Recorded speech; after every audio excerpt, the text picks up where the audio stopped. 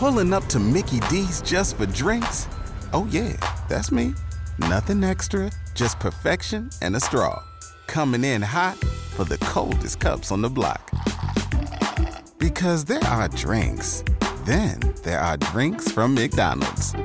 Mix things up with any size lemonade or sweet tea for $1.49. Perfect with our classic fries. Price and participation may vary. Cannot be combined with any other offer. Ba-da-ba-ba-ba. Love forever. I could sing of your love forever. I could sing of your love forever. Oh, I feel foolishness when the world seems alive, they will dance with joy like we're dancing. Yeah. I could sing of your love forever. I could sing of your love forever. I could sing of your love forever. I could sing of your love forever.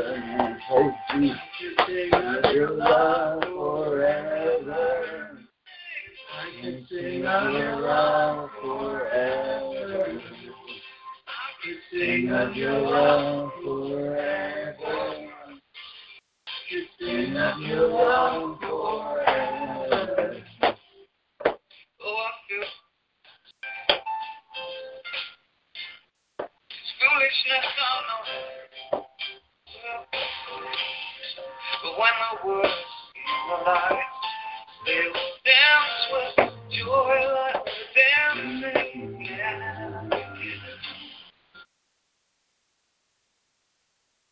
Oh.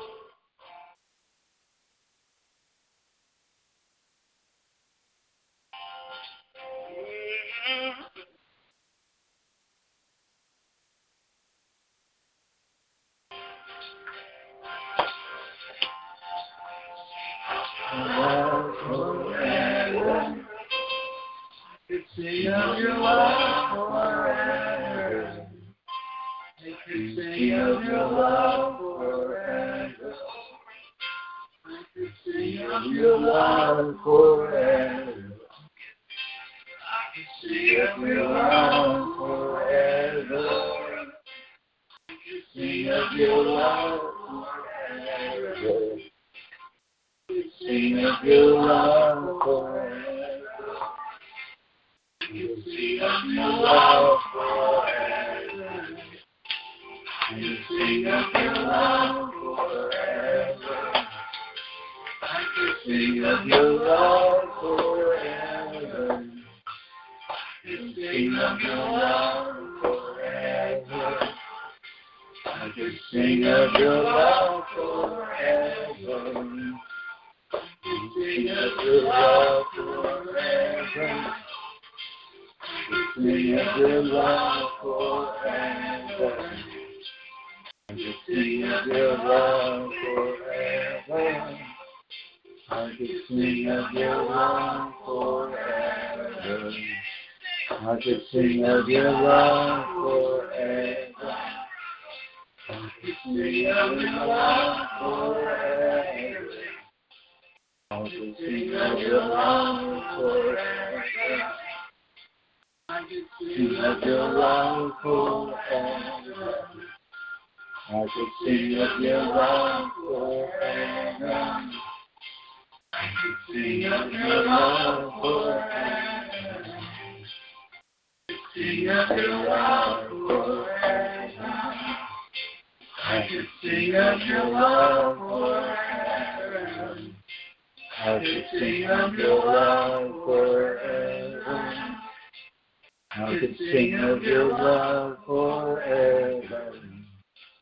I could sing of your love forever.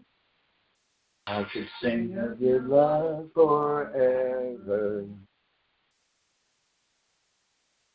Praise Jesus. Amen. One more song. Jesus shine, fill this land with the marvelous glory, and Spirit praise.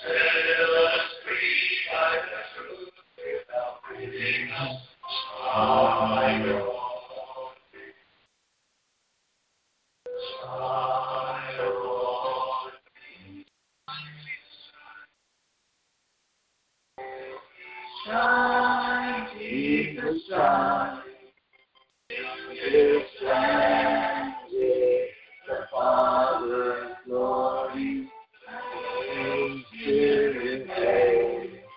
Set our hearts on fire. There is God. With grace and mercy, and forth your word. Let there be light.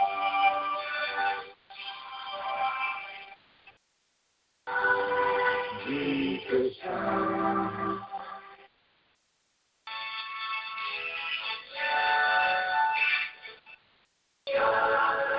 Jesus shine.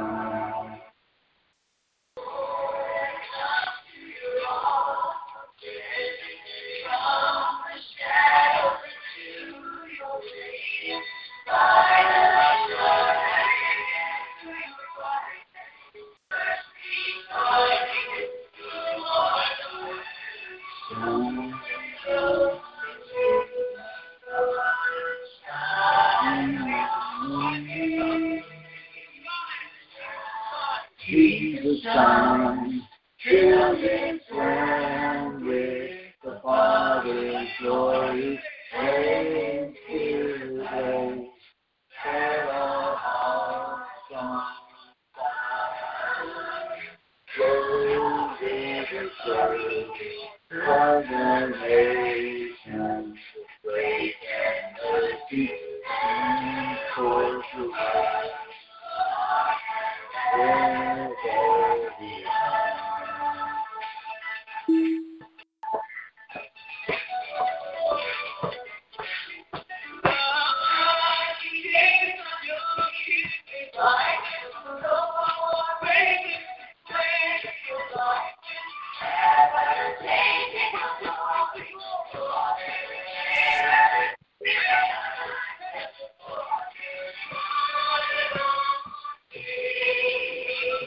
Shine,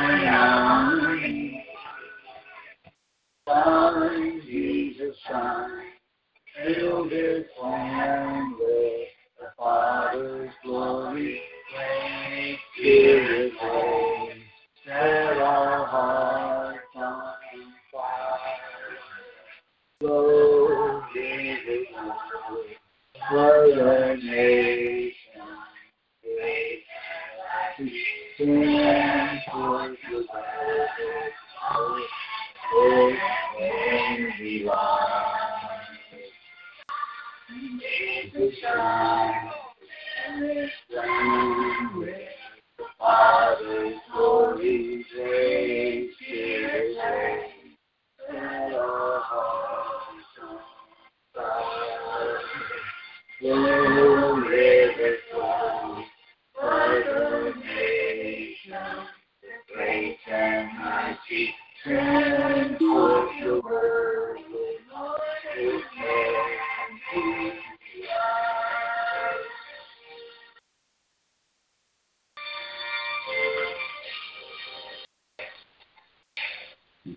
doors. Put the close sign up.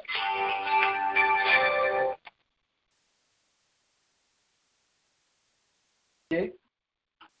Praise the Lord. Praise Jesus. Robert is getting the doors and lights, and I'm moving the recording equipment over here closer to me. We're preparing to go into prayer here in just a minute. Praise the Lord Jesus. So glad to have at least 2 new people listening live and attending services with us today. Praise Jesus. Make for sure I get all the buttons pushed for recording. Sometimes I don't do that, so I got to make sure that all the buttons are pushed. Praise the Lord.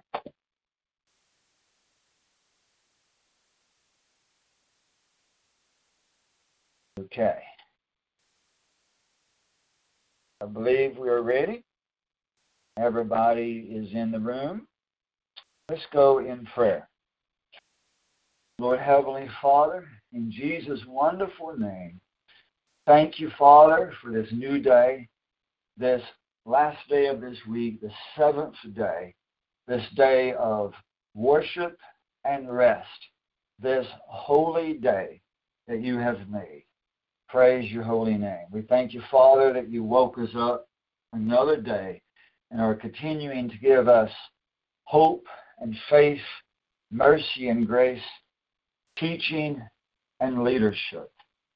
Thank you, Father, for continued opportunity to grow in your spirit and to grow in the truth and in your will. Pray, Father, that you would please help us today to receive direction, to receive more and more of the truth, that we may never stop growing, but continue to grow in your knowledge, in your spirit, and in your will. May all of the Babylonian doctrines that were planted in us through the world, may all those Babylonian doctrines disappear, be crushed and torn apart. May all of those false doctrines, deceptions, and lies be banished from our hearts and souls forever. May the light of Jesus Christ shine deeply into our minds, into our bodies, into our souls, to deliver us from darkness and to transform us to your glorious light. In the name of Jesus Christ, so be it. Father, we ask that you help us to receive your word today in this sermon and to not misunderstand anything.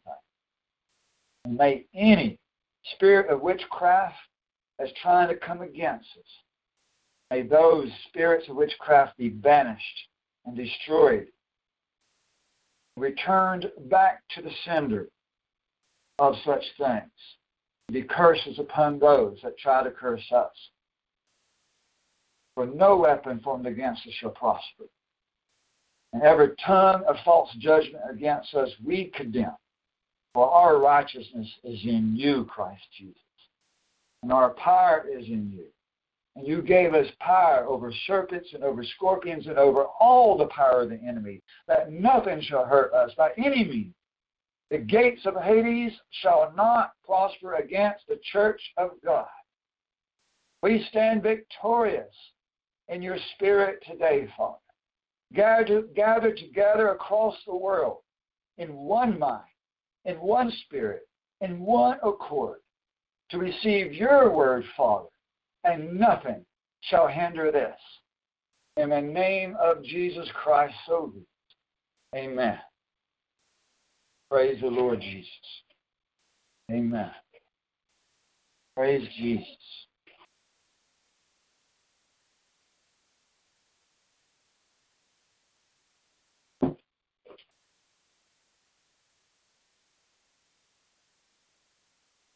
Greetings, brothers and sisters in the Lord Jesus Christ. Amen. This is an exciting day. Exciting, I tell you. Praise the Lord. Let's start in Ephesians chapter 4. Ephesians chapter 4. And I do encourage you to take notes, especially if you've not received the notes yet. I didn't get it out in the newsletter before the sermon, but after the sermon's over with, we'll try to get a newsletter sent out sometime today or this evening or tonight or tomorrow. You know how it is. A lot's going on, so it's hard to get newsletters and things out there as timely as I would like to get them out there, but nevertheless, we'll get it out there. And so if you don't have the notes yet,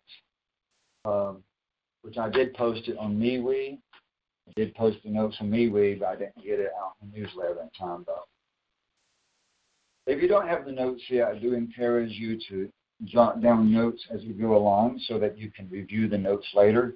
And you can also listen to the sermon later as well, because all the sermons are also recorded for archives as well. So you can listen even a second time if that would help you. And sometimes that does help people to listen to the sermon again. Even if you have already heard it live, you can listen again to soak it in and better understand, especially if you're not sure exactly what I said, then you could definitely review and be helpful in that area. So Ephesians 4 is where we're going to start at. And of course, for anybody that may be listening for the first time, we are reading from a translation called the Alpha and Omega Bible, which is not a new translation. It's not a Bible that I made. It's not a Bible that I made. It's not my own Bible.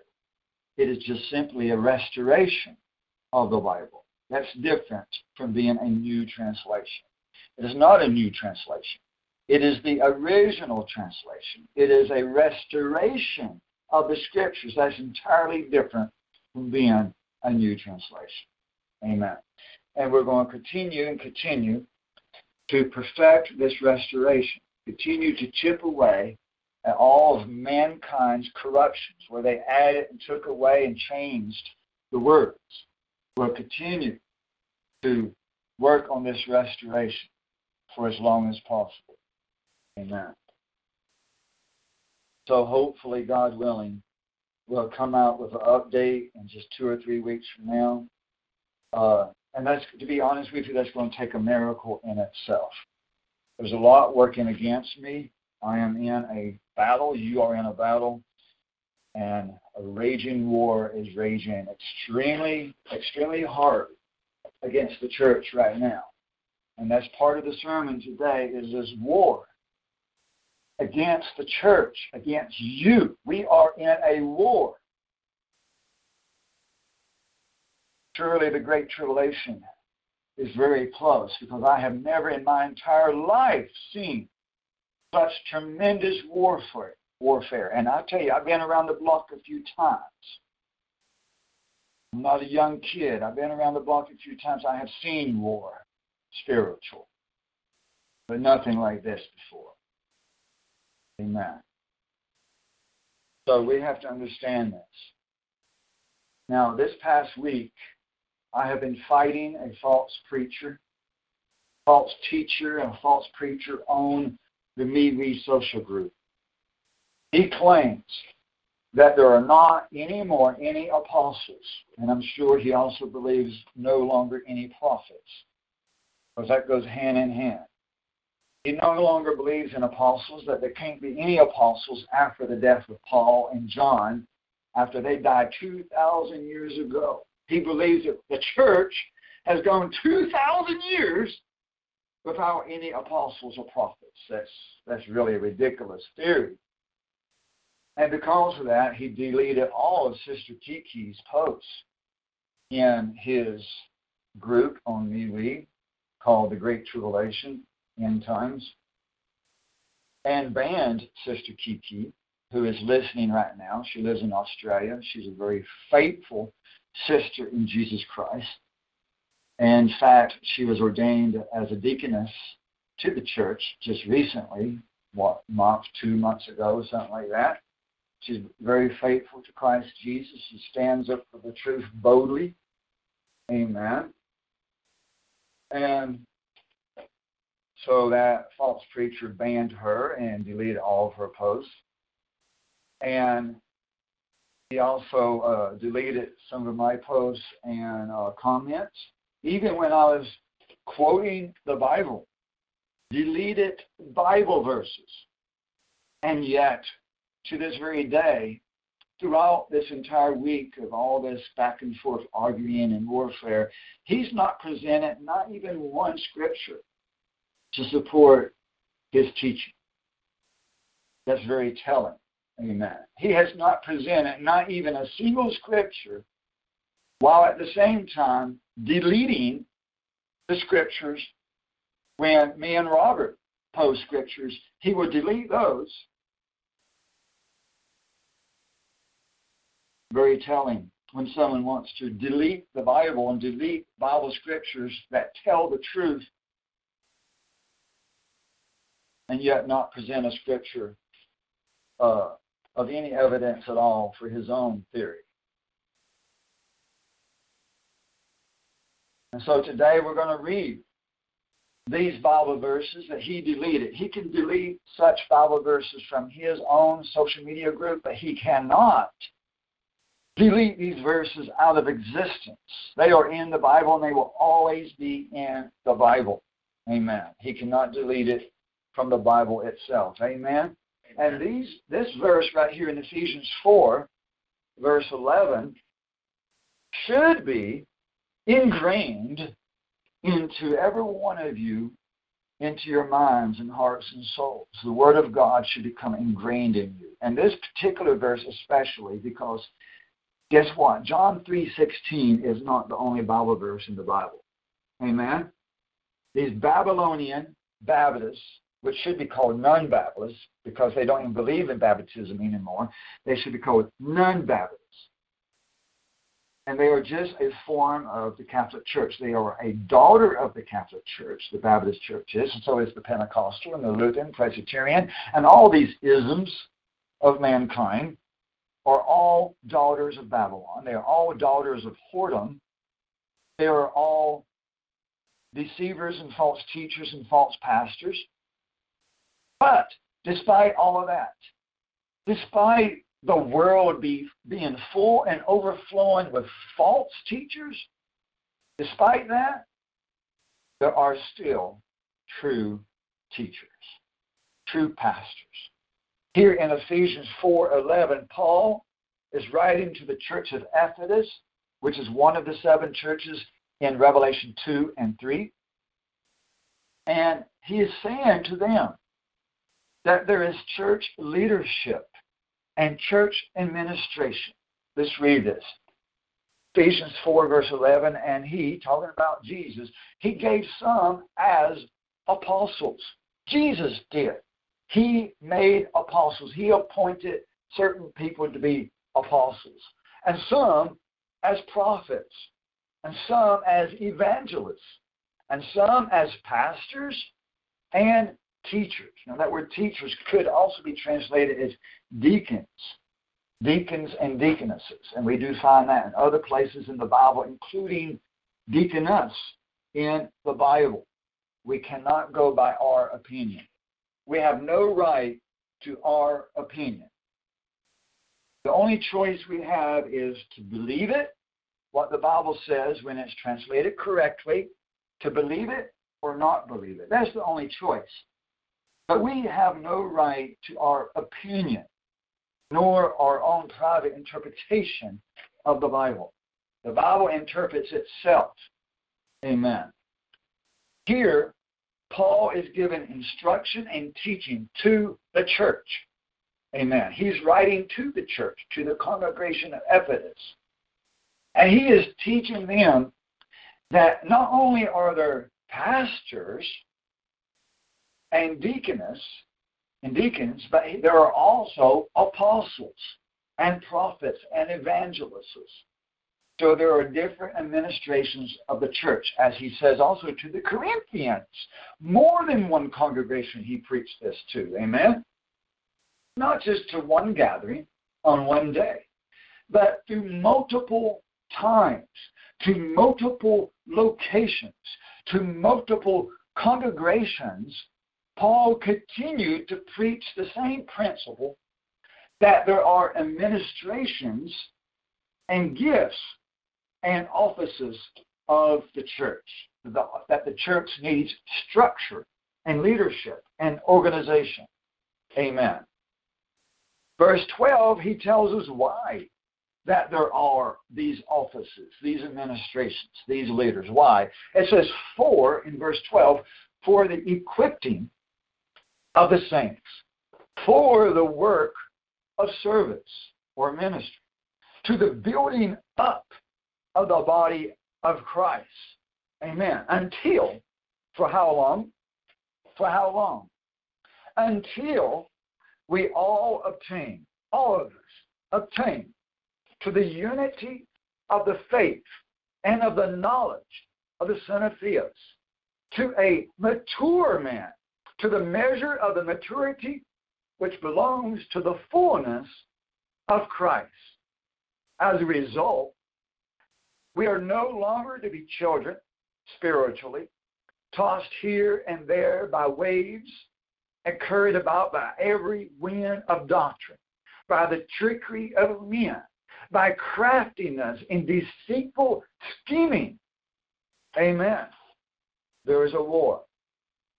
We are in the middle of that war. Amen. He says that we need leaderships. We need apostles and prophets, evangelists, pastors, and teachers, deacons. Not just pastors. We need all of these officers of the church so that we would come together eventually in unity. And not just in faith of just believing in God, but to a full stature of maturity in Christ Jesus. That means that the end goal is perfection of you and me, everybody in the church, every member of the church. Perfection, completeness. To become completely mature in Christ Jesus. That's more than just believing in God. That's more than just saying a prayer every morning. That's more than just attending services every week.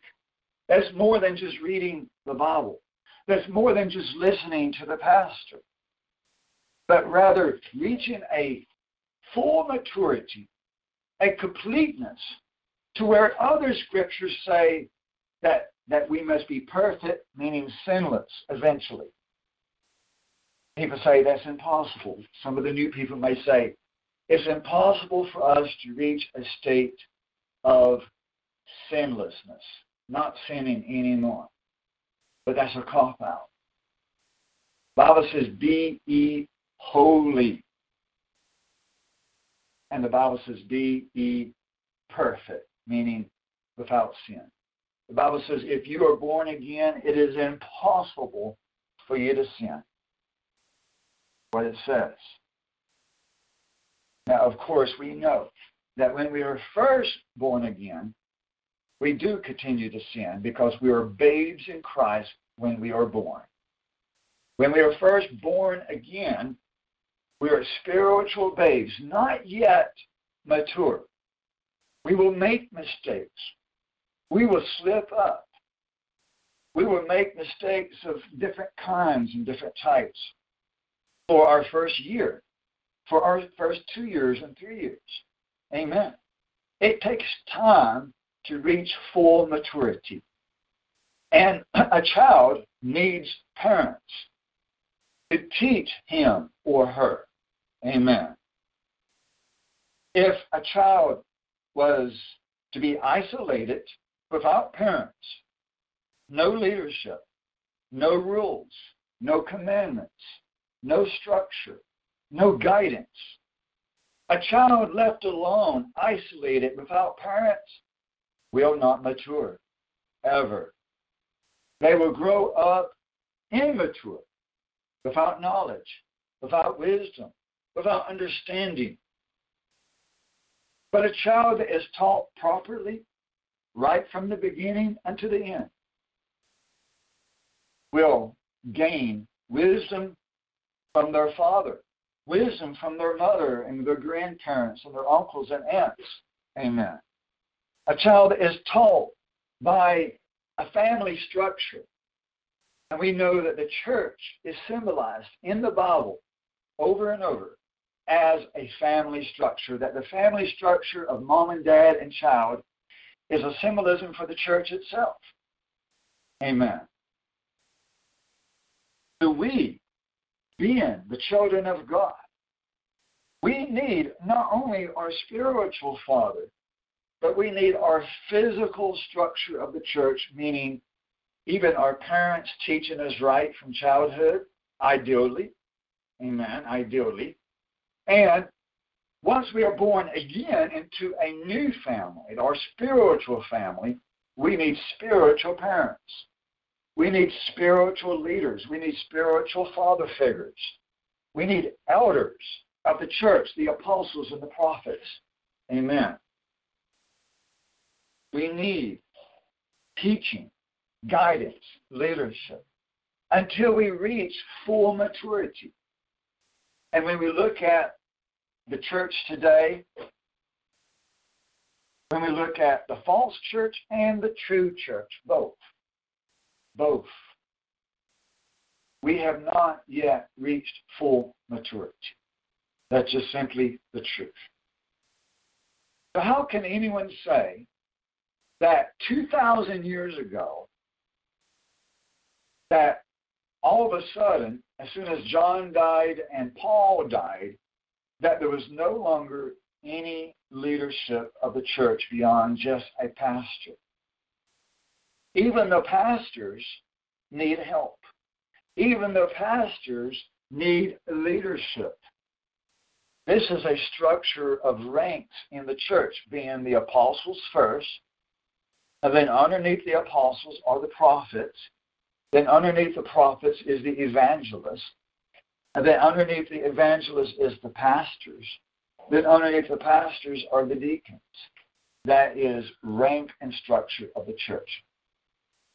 In the Bible, not only is the church symbolized by a family, having the dad, the father in the family, being the head of the family, the head of the woman and the children, you got ranks there. But also the church in the Bible is represented as a building with different components, needing a foundation, needing a chief cornerstone, different joints of the body all fitting together, and every joint of the body needful, even the minor joints and the major joints. So even in that, you have ranks and a need for different parts of the body, of different administrations, as the Bible says. Amen. So we know, if we have common sense, and if we read the Bible, we know that this is totally impossible for the church to have gone 2,000 years without any leadership. Amen. Now let's look at another place that talks about this to some degree. And over in 1 Corinthians 12. Let's turn there to 1 Corinthians chapter 12.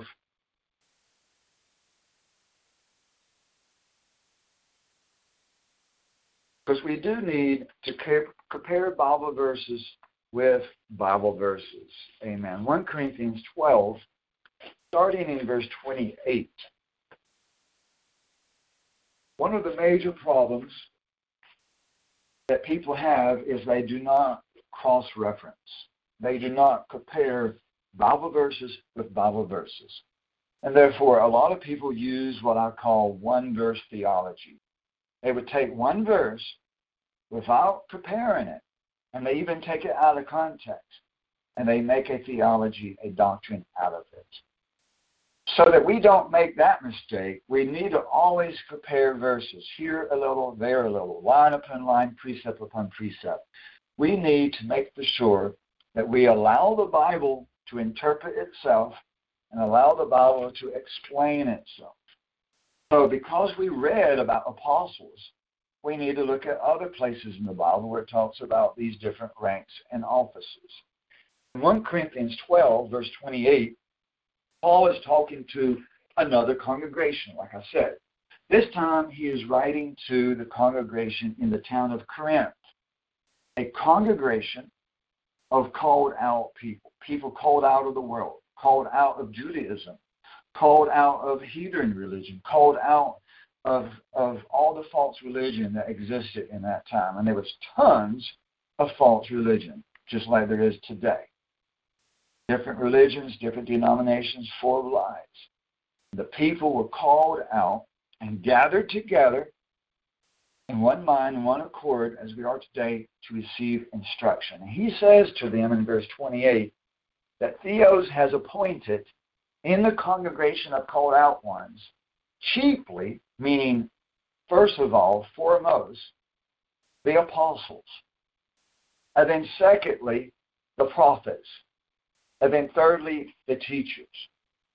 Now here, Paul summarizes what he listed as 5 administrations in the book of Ephesians 4. He summarizes it in 3 groups now: the apostles and the prophets.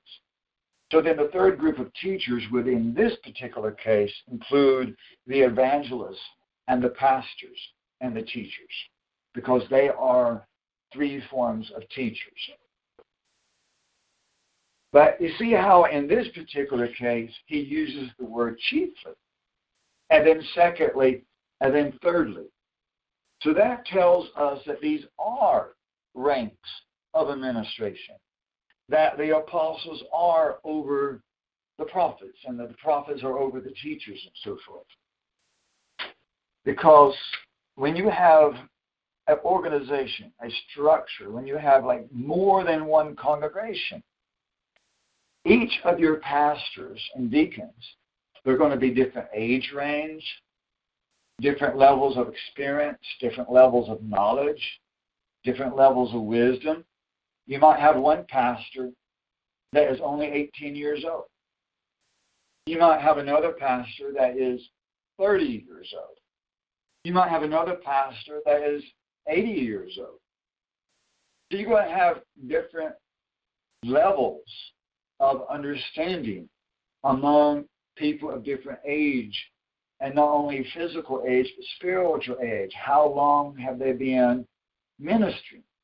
How long have they been saved and known the truth? How long have they been able to study the Bible and receive instruction from God, and so forth?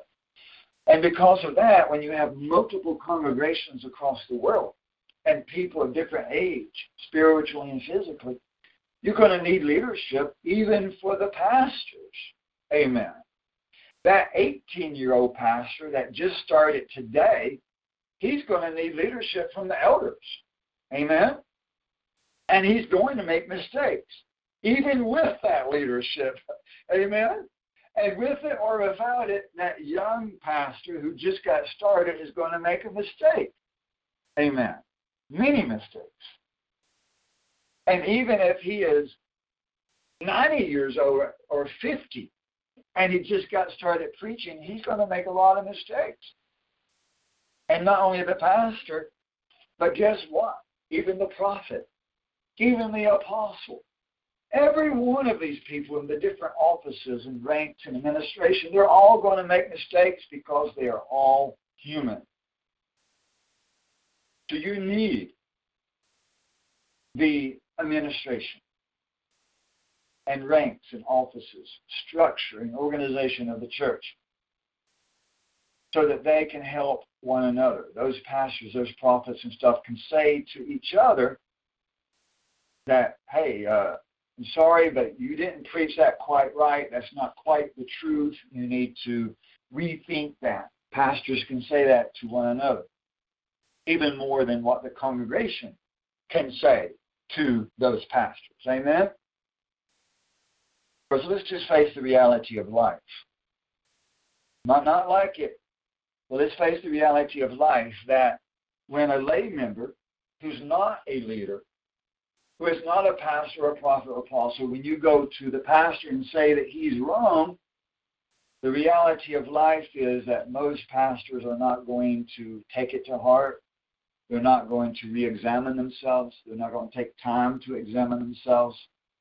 But they're going to think that they're right and that you're wrong. That's just the reality of life. It shouldn't be that way, because the pastor should examine himself if there's a possibility that he was wrong about something. Amen. But we're dealing with reality and not a perfect world. And so the reality is that we need not only lay members, but we need other offices of the church and ranks of the church, so that the apostle can say to the next rank and the rank before that and the rank out before underneath that, the apostle can say to all of those ranks that we need unity. We can't have different pastors teaching different things. We can't have one pastor in one congregation teaching a pre-trib rapture and another one teaching that the pre-trib rapture is not true. That would be chaos. That would be confusion.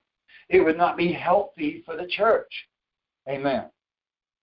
So we need ranks and administrations to say to somebody that's preaching wrong, somebody with rank, with power, with authority, to say, you can't preach that. That's wrong. That is not true.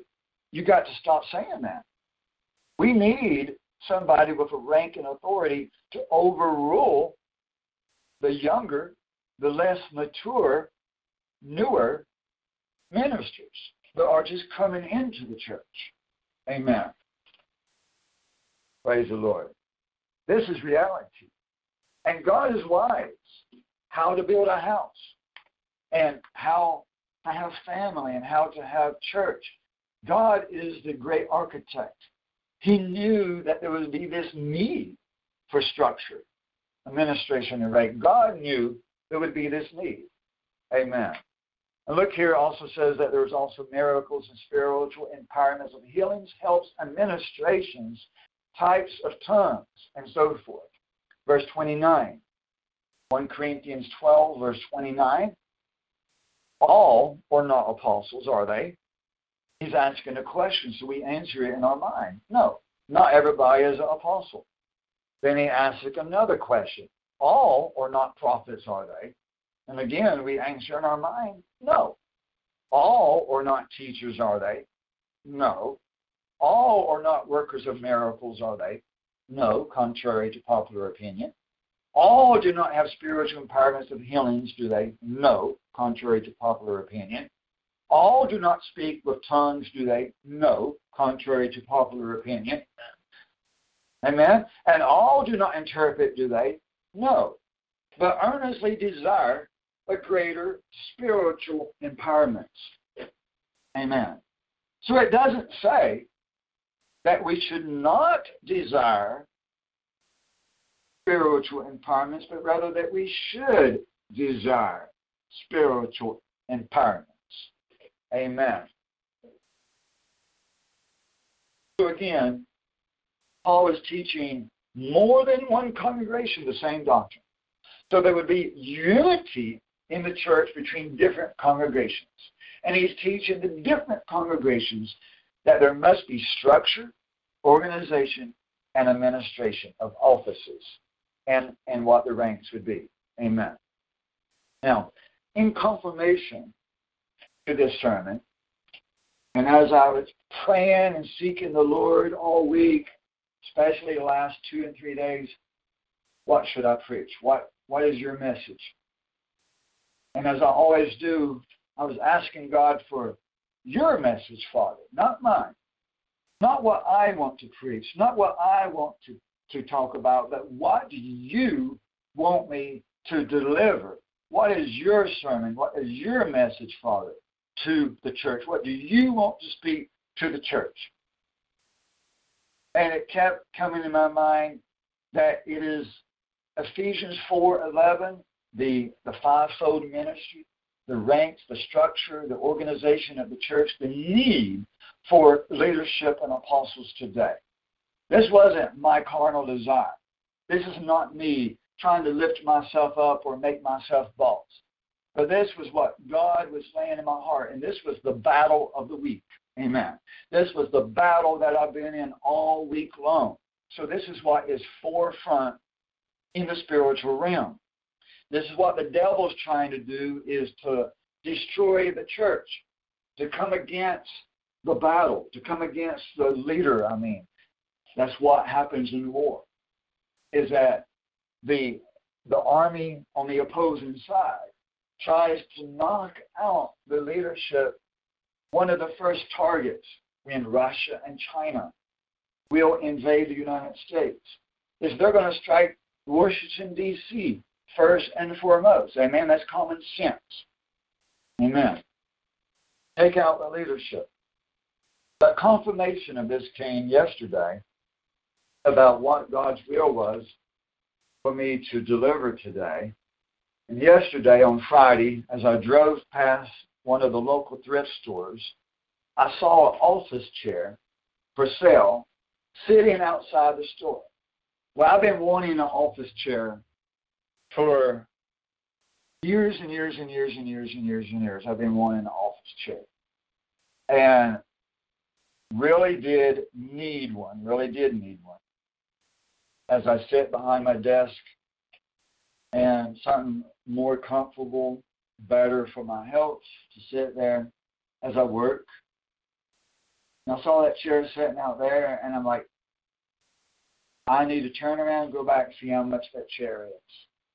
So I went back and inspected it, determined it was a good chair, that I wanted it, if it was affordable, and started praying, let this be cheap enough. And went in and asked about it. I said, $5. Praise the Lord. $5 for an office chair. Amen. That's how good God is. But then I looked down on the floor, and God knows I'm like the only person that picks up stuff off the floor. In every store, every place I go to, I'm picking up. As I walk down up and every aisle, I am picking up the trash all over the floor. God knew that. Because I don't want somebody to step on something and slip and fall and break their neck. Come on now. That's why that all of us needs to pick up the trash off the floor if it's something that somebody can slip and fall on. Looking out over people, protecting people, thinking of the next person. I might not slip and fall on it, but the next person behind me might not be as observant as I am, and they might step on it without seeing it and slip and fall. Think about other people, amen.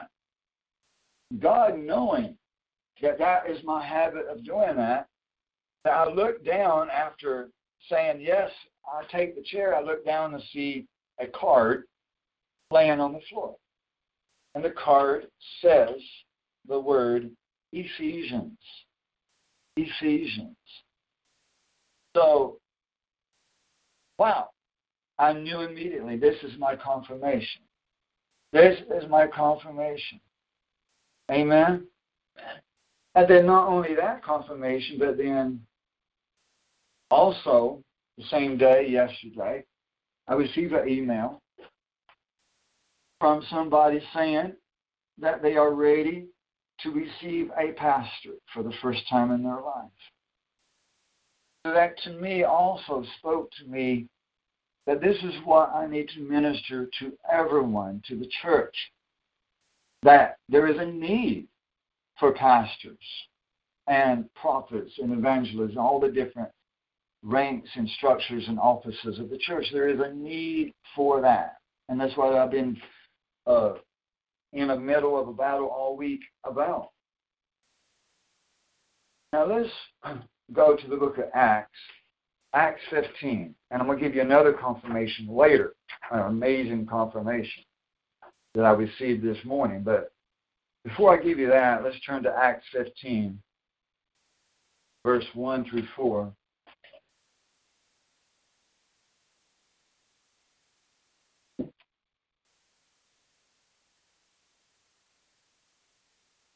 I give everybody time to get there. Acts 15, verses 1 through 4.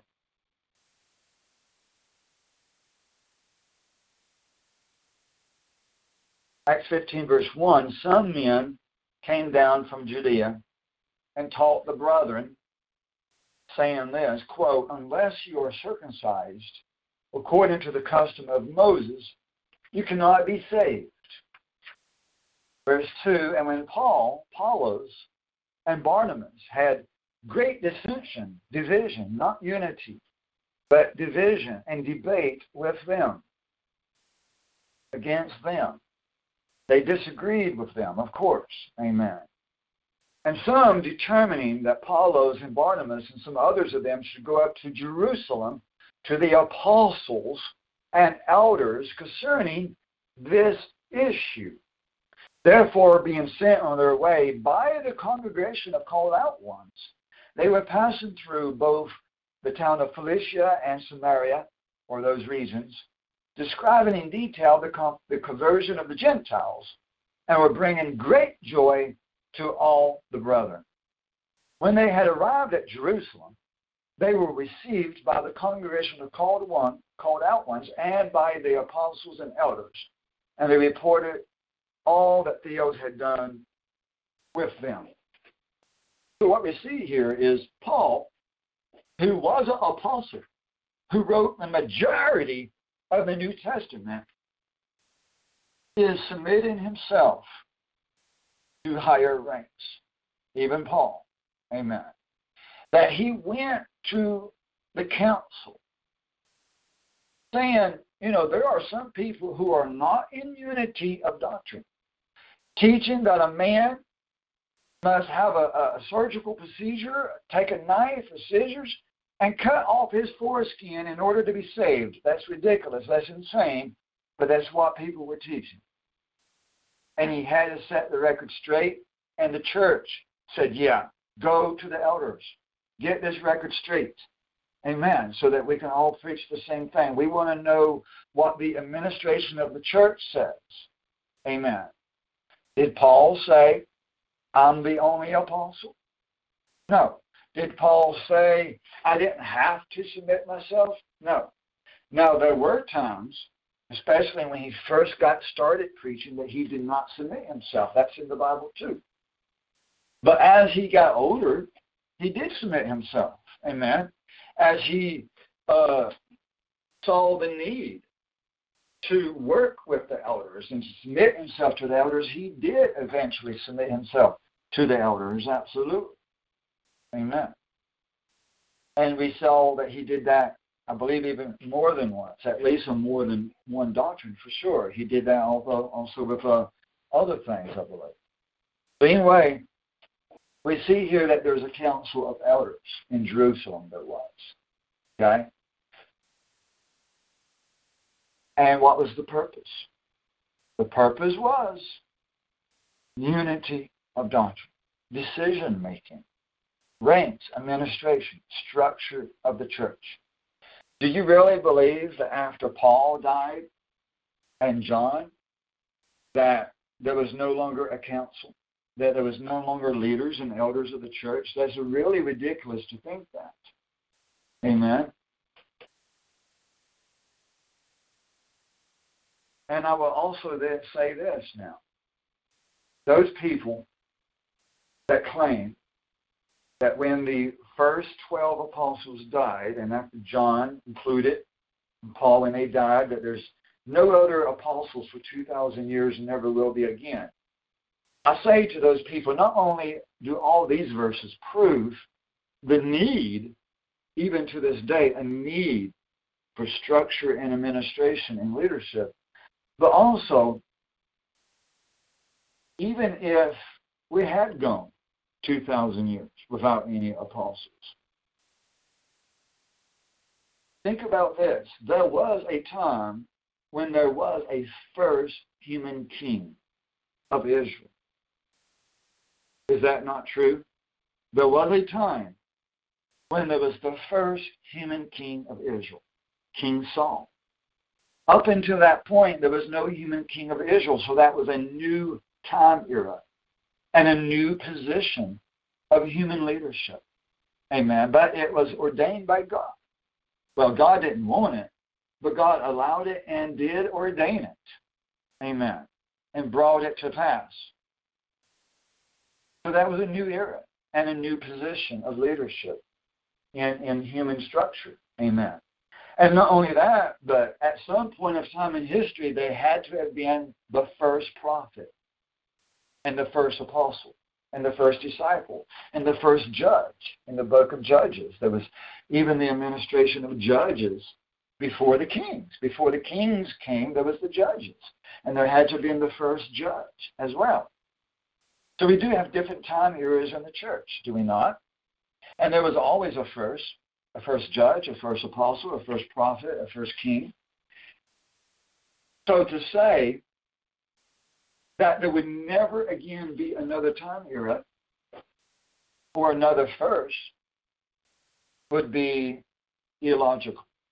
Amen. That would not be logical to say that it would be impossible for God to bring another era in the church. Those letters of Revelation 2 and Revelation 3, I'm not going to read all that today because we've read that recently over and over, but I think we will touch on it a little bit because we need to. Here in a few minutes, we will touch on that. But anyway, in Revelation 2 and Revelation 3, there are letters to 7 churches. And those 7 churches were not just 7 congregations that existed 2,000 years ago, but rather, in addition to that, those 7 churches are symbolic of 7 church time eras, including the last time era that we live in today. So that's important to understand too. There are 7 church eras in the New Testament, New Covenant time era. There are 7 eras within the New Covenant era. Amen. Even as there are 7 seals that have 7 trumpets within those 7 seals. The 7th seal is comprised of 7 trumpets. So you have 7 within 7. And that's the way God works. Amen.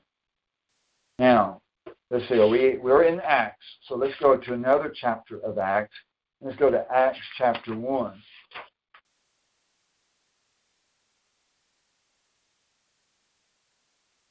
And we're going to get back to Revelation later. But while we're in Acts, let's look at another perfect example. Acts 1, starting in verse 16. Now, almost everybody that's listening today, you probably already agree with this even before this sermon. But you need to know that this is part of the war being fought against the church, against you and against me. And therefore, you need to know how to respond when you are approached with this particular false doctrine, that there are no longer any apostles and prophets today. Sooner or later, you're going to have to confront that issue with a family member or somebody on social media or a friend or somebody that you share the truth with.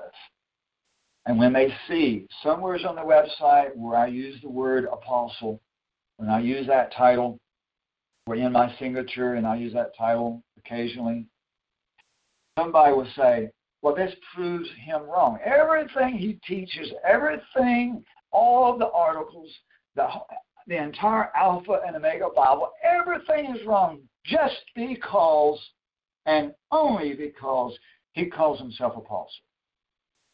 That's the insanity that we're dealing with. They will use that one thing because they ain't got nothing else. Amen? They can't prove me wrong about what I teach.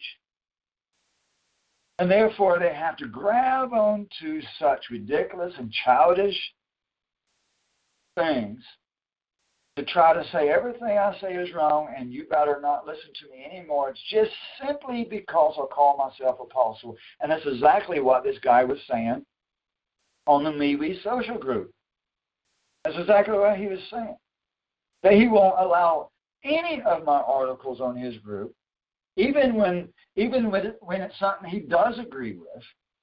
He won't allow any of my articles on his group only because that I claim to be an apostle. And sooner or later, you're going to have to deal with that insanity.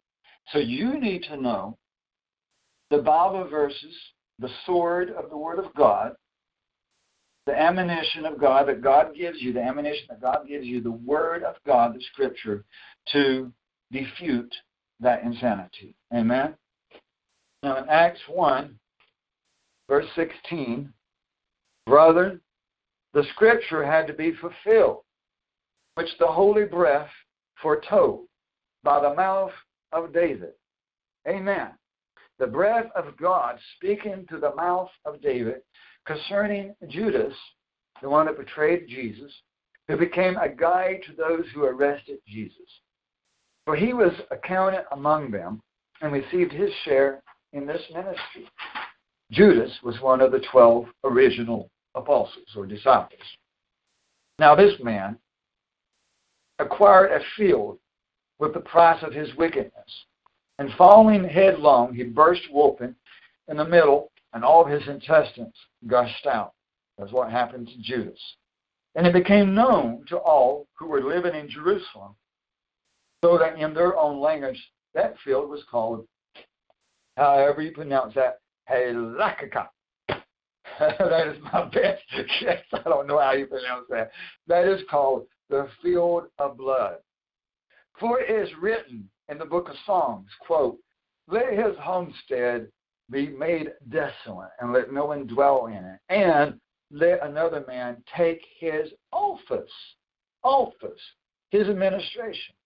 Oh, and I wanted to also point out that when I got the office chair, the word chair is a synonym for administration.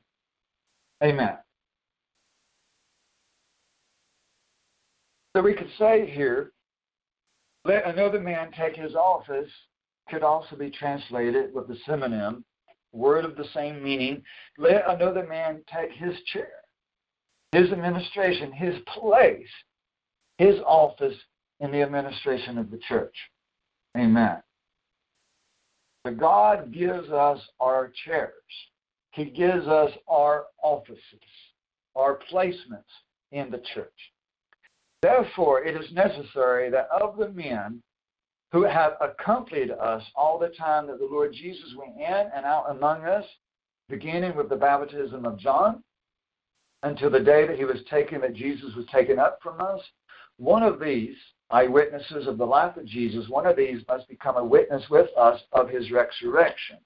So they put forth two men. Joseph, called Barnabas, who was also called Justus, and Matthias, not the same Matthew, but another Matthew. And they prayed and said, you, Lord, who know the hearts of all men, show which one of these two that you have chosen to occupy this ministry and apostleship from which Judas turned aside to his own place, meaning he turned aside to do his own will, and then death being also his own place. And they drew lots. They drew a lot out of a hat. They drew lots for them, and the lot fell to the Matthias, and he was added to the 11 apostles, meaning he was actually the 13th apostle, taking the position of Judas. So what we see here and what we learn from this is that when one of the apostles died, he was replaced. They prayed to God, we have two men under consideration. Which one do you want to take his place? We must maintain that we maintain leadership and offices of administration. The church still needs this. They did not allow it to dwindle down to nobody in leadership. When one died, they replaced it. And common sense tells us that when the next apostle would have died or fell away from God, he also would have been replaced. And then the next one, and then the next one, and then the next one. Amen? That's common sense. They did it here. They would have continued to do that, to maintain a council of elders. And even if it had gotten down to only 3 or 2, they would have continued forever. They would have continued to try to keep 12 apostles for as long as possible. And if it never could maintain 12, they would have still maintained whatever number of leadership that they could maintain. Amen? Because these were men who were wise in the Lord, who saw the need for the church. Amen.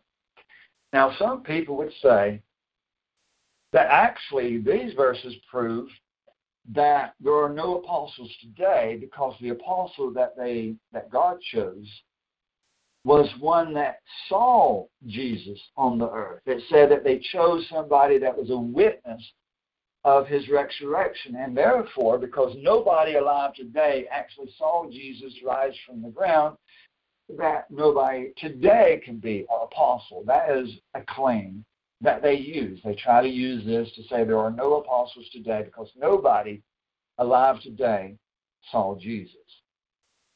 Well, that's not correct reasoning, and I'll tell you why. Paul never saw Jesus. Paul didn't. Neither did Luke. Luke, did you know that? Luke was a doctor from Syria. Dr. Luke, call him Dr. Lucas. That's what his name really was Dr. Lucas from Syria. He was a Gentile, not even a Jew. And he came after all the other disciples, and he wrote later, and he didn't even walk with Jesus. He was not even one of the original 12, and neither was Paul. So not only Luke, but Paul, two different apostles, were not among the original 12. And neither one of them saw Jesus alive when Jesus walked on the earth. They did not witness his resurrection either. So to try to say that they have to be, that an apostle has a requirement of actually seeing Jesus doesn't match Scripture, because we have two apostles that never saw Jesus walk on the earth. They came later. So that claim is absolutely nonsense. Amen. They would have continued even after these men all died. They would have still been leaders, because they would have kept replacing them. And eventually all the ones that did witness Jesus walking on the earth and his resurrection, all those would have eventually died. But they would have kept replacing one by one. Amen? Now let's go to chapter 20 here. Revelation 20. Acts 20. Sorry about that. Acts chapter 20.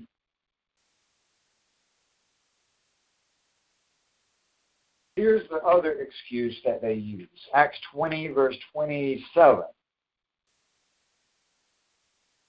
Paul says to them, Acts 20, verse 27, Paul says, I did not shrink from declaring to you the entire or the whole purpose of Theos. I did not shrink back from declaring to you the entire purpose of Theos. So the claim is that this supposedly means that Paul knew everything. That Paul knew everything that there could possibly be, and he declared it, he wrote it, he preached it, and therefore there's nothing else to learn, because he declared the entire purpose of Theos. That's the claim, by meaning these people who claim that that is impossible to have an apostle today, because Paul already declared everything there is to know. We have nothing new to learn. Well, the Bible proves that wrong, and I'll tell you how. Let's go over to Daniel. Daniel chapter 12.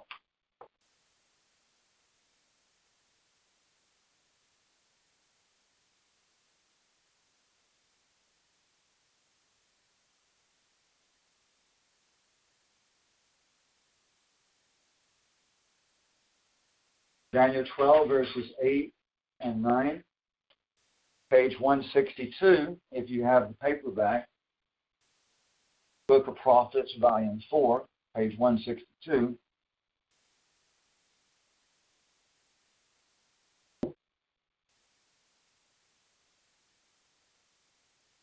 So when people bring up these verses like that, you need to know how to respond. So with that particular verse, you could go to Daniel 12, verse 8 and 9. Daniel 12, verse 8 says, this is Daniel writing, he said, I heard but I understood not. And I said, O Lord, what will be the end of these things? And he said, Go, Daniel, for the words are closed and sealed up until the time of the end. Amen. And when you look at the whole context of this entire chapter Daniel 12, the context is definitely the end time generation, the time of the great tribulation. And so Daniel, who was a true prophet of God, amen, he was in the office of prophet. He didn't even understand everything. And he wrote, of course, the book of Daniel, which is a book of prophecy, even as John, supposedly one of the last apostles, wrote a book of prophecy. And even John did not understand what he saw. Amen. Even John did not understand the meaning of a giant dinosaur with 7 heads and 10 horns, right? Even John did not understand, and neither did Daniel understand what he was hearing. Amen. And Daniel was told, this is sealed until the time of the end. So what we get from this very clearly is at the time of the end, in our day, in our lifetime, there would be understanding revealed. That there are certain things that are sealed that would not be revealed until our time, that even Paul did not understand. Amen? It wasn't meant for Daniel, Paul, or John, or any of the apostles and prophets 2,000 and 3,000 and 4,000 years ago. It was not meant for them to understand everything, because it was really useless for them to understand everything, because the majority of prophecy is not even for their time, but our time. Not only must we go with Scripture, but we must be people of wisdom. There are entire books of the Bible about wisdom. Amen. The Bible teaches that we must use wisdom and increase in wisdom and increase in knowledge. And how can we increase in any such thing if there's nothing yet left to learn and grow in? And especially since the majority of prophecy is reserved until our time. So common sense and wisdom declares, common sense and wisdom speaks forth that new revelation would be revealed unto us, the people of the end time. Amen? Amen. The word apostle just simply means someone who is called and sent. But the context of the word apostle in the Bible declares even more meaning than just someone called and sent. The context in which the word apostle is used in the Bible means someone who is called and sent by God as a leader over the pastors, a leader over other administrations of the church, so that there would be unity in administration in the church. To say that God cannot and will never again call a leader for organization and unity of the church would be a very ridiculous ideal, that God would never do such thing again. History repeats itself. Does not history repeat itself? Does not God use a pattern? God repeatedly, over and over and over and over and over and over and over in the Bible, used patterns. If he did it once, he did it again. He called Moses. After that, he called Joshua. Did he not? After that, he called another one, and another one, and another one. God changes not. If that is how he has always, even in the Old and New Testaments both, God worked through mankind. God could have split the Red Sea without Moses holding up his hands. But yet, Moses had to hold up his hands and his staff in order for the water at the Red Sea to stay open and available for the people to cross all night long. It did not take just a few minutes. There was probably around 1 million or more than 1 million people that crossed the Red Sea that night. And yet Moses, all night long, while it took 1 million people to cross the Red Sea, Moses had to hold up his hands. And every time his hands weakened and fell down, the water would start to come back on the people a little bit. And so Aaron had to hold his hands up so that the water would spew back up all the way fully back up in the sky and protect the people, and the people would not die. It was the power of God that held the water back. But God was using the hands of Moses, even with all the 10 plagues. Well, some of the 10 plagues. God had Moses or Aaron to strike the water, to do certain things, and using the hand and staff of humans. And that is the way he did Daniel, Ezekiel, Jeremiah, Hosea, over and over and over, how he used men of God to do his work. God changes not. The Bible says that he is the same today, tomorrow, and forever. He changes not. If that is the way he has always dealt with man, then that is the way he will always deal with mankind. He works through the body of Christ, his body. We are his hands and feet on this earth. We are his body. The Lord said that he'd go back to the right hand of the Father. He sit down. It is now our time to work. And even greater things than he did, we shall do. And nothing shall be impossible to us, to those that believe. It is our time to lay hands on the sick that they may recover. Amen. We are the body of Christ on this earth now. Amen. And just because the world is full and overflowing with false apostles, false prophets, and false teachers, false pastors, that does not mean that there's no true ones left. There are leaders and followers in all groups, all species, both the animal kingdom and the mankind, as well as even in the spiritual realm, there are followers and leaders. To say that God would lead us without using any human leader would be unrealistic and unbiblical, because he always used human leaders. He always used human leaders, and God changes not. The church needs structure and organization. Otherwise, there would be chaos. Who would lead a sermon? Who would host services? Who would kick out troublemakers? Who would kick out those that would come in here to try to teach us false doctrine if we don't have a leader? Who would settle disputes within the church? Who would oversee and watch out for the safety of the flock if there are not apostles, prophets, evangelists, pastors, and teachers? Amen.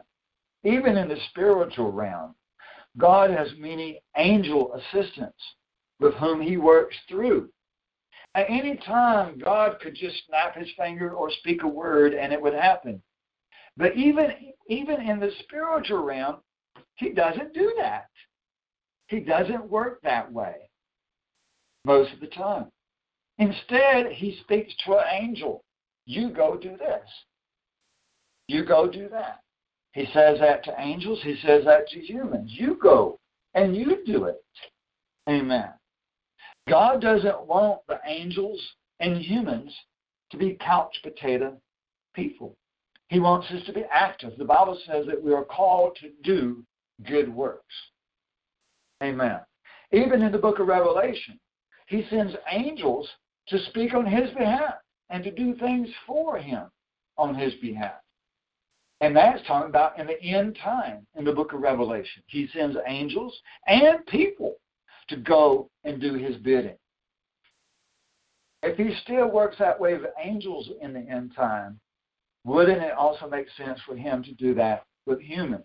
And he does in the book of Revelation, work through humans. Amen.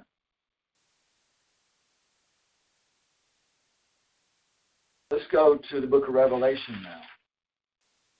Let's go to Revelation 3.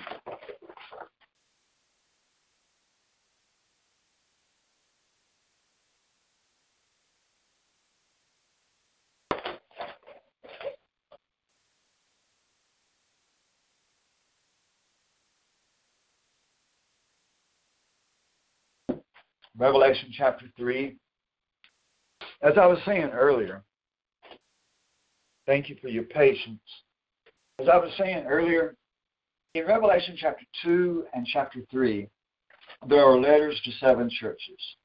And these were 7 congregations, Christians, the true body of Christ, in 7 different towns in the area of what now would be known as Turkey, in that general area, which is a huge expanse of land.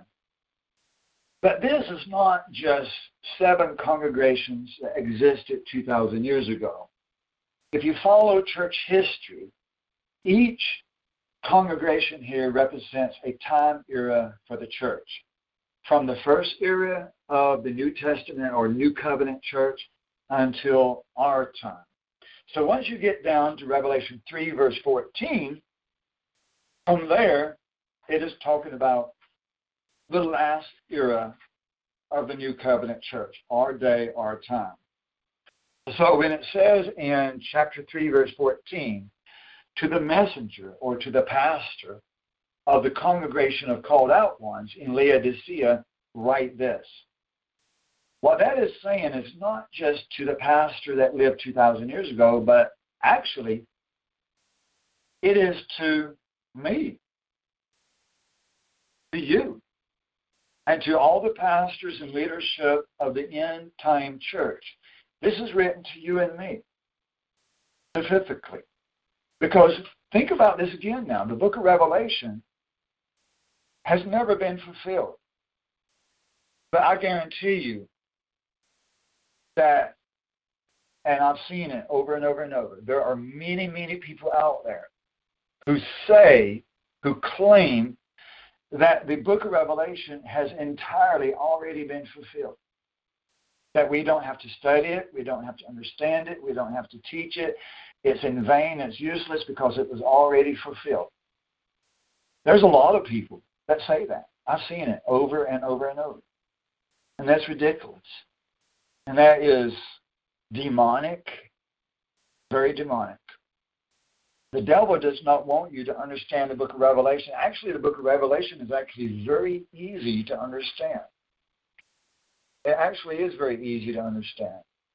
But you have to read it slow, thinking about what it's saying, and taking notes to help you keep track of what it's saying. That's how to understand it. And you have to compare it with Ezekiel and Daniel and Matthew 24. You have to compare it so that other scripture can help interpret it so that you are not interpreting it yourself. Amen. And when you do it that way, and let the Bible interpret itself and take notes and read it slow and read it in prayer, praying as you read, asking for understanding, then God will open it up to you. The Bible says, seek and you shall find. If you seek in sincere earnesty, you will find. Amen. Now, so to us, to the end-time church, it says that the Amen, Jesus, the faithful and the true witness, the chief ruler of the creation of Theos, says this. I know your works, church. I know your works, that you are neither cold nor hot. I would that you were cold or hot.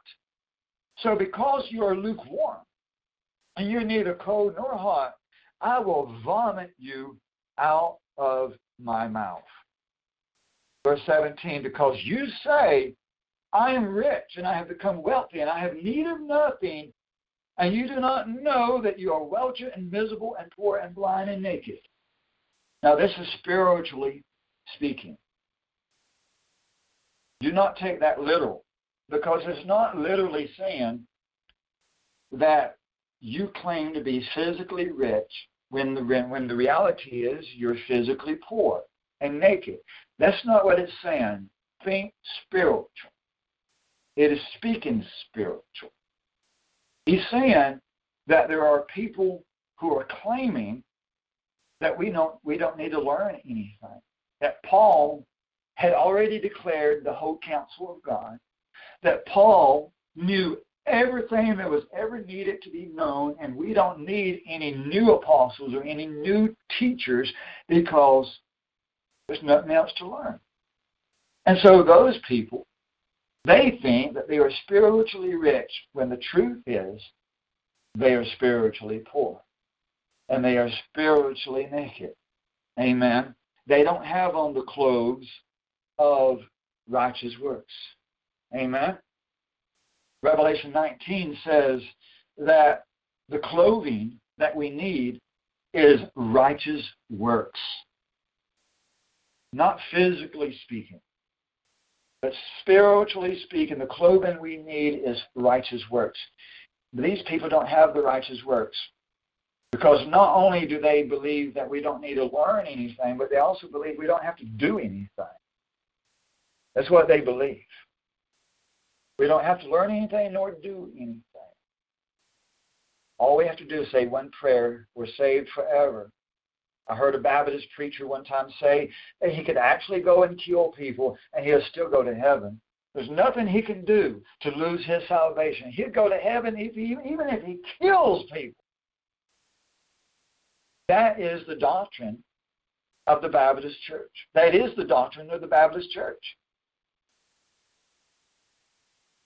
So stay away from those hypocrites. Stay away from the Baptist church, the church of Satan. Amen? That's the synagogue of Satan. You want to know who the synagogue of Satan is in Revelation 2? It is the Baptist church. It is the Pentecostal church. It is the Methodist, the Presbyterian, the Catholic, the Lutheran, and all of those isms, those false religions of men, Jehovah's Witnesses, the Seventh-day Adventists too, absolutely, the Mormons, the Church of Scientology, all of them are the church of Satan, the synagogue of Satan. It is not talking about the nation of Israel. Don't fall for that trap of the devil. Many, many, many people across the internet say, they claim, that the synagogue of Satan in the book of Revelation is the Jews. And by claiming such ridiculous things, they fight the entire race of the Jews. And that is racism, and that is the spirit of hate. That is not the Spirit of God. That is not true biblical understanding. But rather it is the spirit of Nazism. It is the spirit of hate when they say the synagogue of Satan is the Jews. It's ridiculous. And yet many, many people believe that foolishness. You see the war that we're in? We are in a war. Brother, sister, we are in a war. Truth versus the lies. And it is time for the church to come together in unity of faith, of doctrine, as a mature person, growing in the knowledge of the Lord, His Word, His truth, true doctrine. And we're going to have to fight for it. We're going to have to fight for it, because when you're in a war and you don't fight back, you'll lose. Amen? We're going to have to stand up for the truth. And when somebody posts a lie on the internet, we got to speak up and fight back for the truth. The truth is worth fighting for. Amen? This is a warning here in the book of Revelation to the end-time church. People think that they're spiritually rich when they are spiritually poor. They think they don't need any more truth. But what does it say if we go over here to verse 19? What does God say to them? Verse 19, those whom I love, I convict. I would discipline, and therefore be zealous and repent. Behold, I stand at the door and knock. And if anyone hears my voice and opens the door, I will come into him and will dine with him, and he with me. And he who overcomes, you got to overcome. He who overcomes, I will grant to him to sit down with me on my throne, meaning give you authority. What? Give you authority? Yeah. In the end time? Yeah. Woo! Praise the Lord. Woo! You can tell I'm a redneck. Praise the Lord. But he who overcomes, I will grant him to sit down with me on my throne. That not physically, but spiritually. That means he will grant us authority. Without authority, we can't do nothing. We need authority in this war. We need authority to subdue the earth. God gave it to us. We've got to take it. We've got to take the authority that God gives us to subdue this earth and to usher in his kingdom. Amen. Praise the Lord. What good is authority if you don't use it? Amen. And look at chapter 11 now, Revelation 11. Praise the Lord. This ain't boring, is it? Hey, dude. This ain't boring, is it, dude? It don't have to be boring to serve the Lord. Amen. Baptist church and the Pentecostal, well, not Pentecostal, but the Baptist church and the Lutheran church and many of those churches, they want you to go in there and just sit and be quiet, not move a muscle, not say nothing. Now, that's boring. But living for Christ don't have to be boring. It's exciting living for Christ in the truth. Amen? Amen. And the truth gives you liberty to praise the Lord, to lift your hands, to raise your voice and to shout and to praise the Lord Jesus Christ, for he is worthy of all of our praise. Amen. Stay away from those Baptist churches, which are liars and thieves. Amen. Revelation 11. Go down here to verse 3. Revelation 11, verse 3.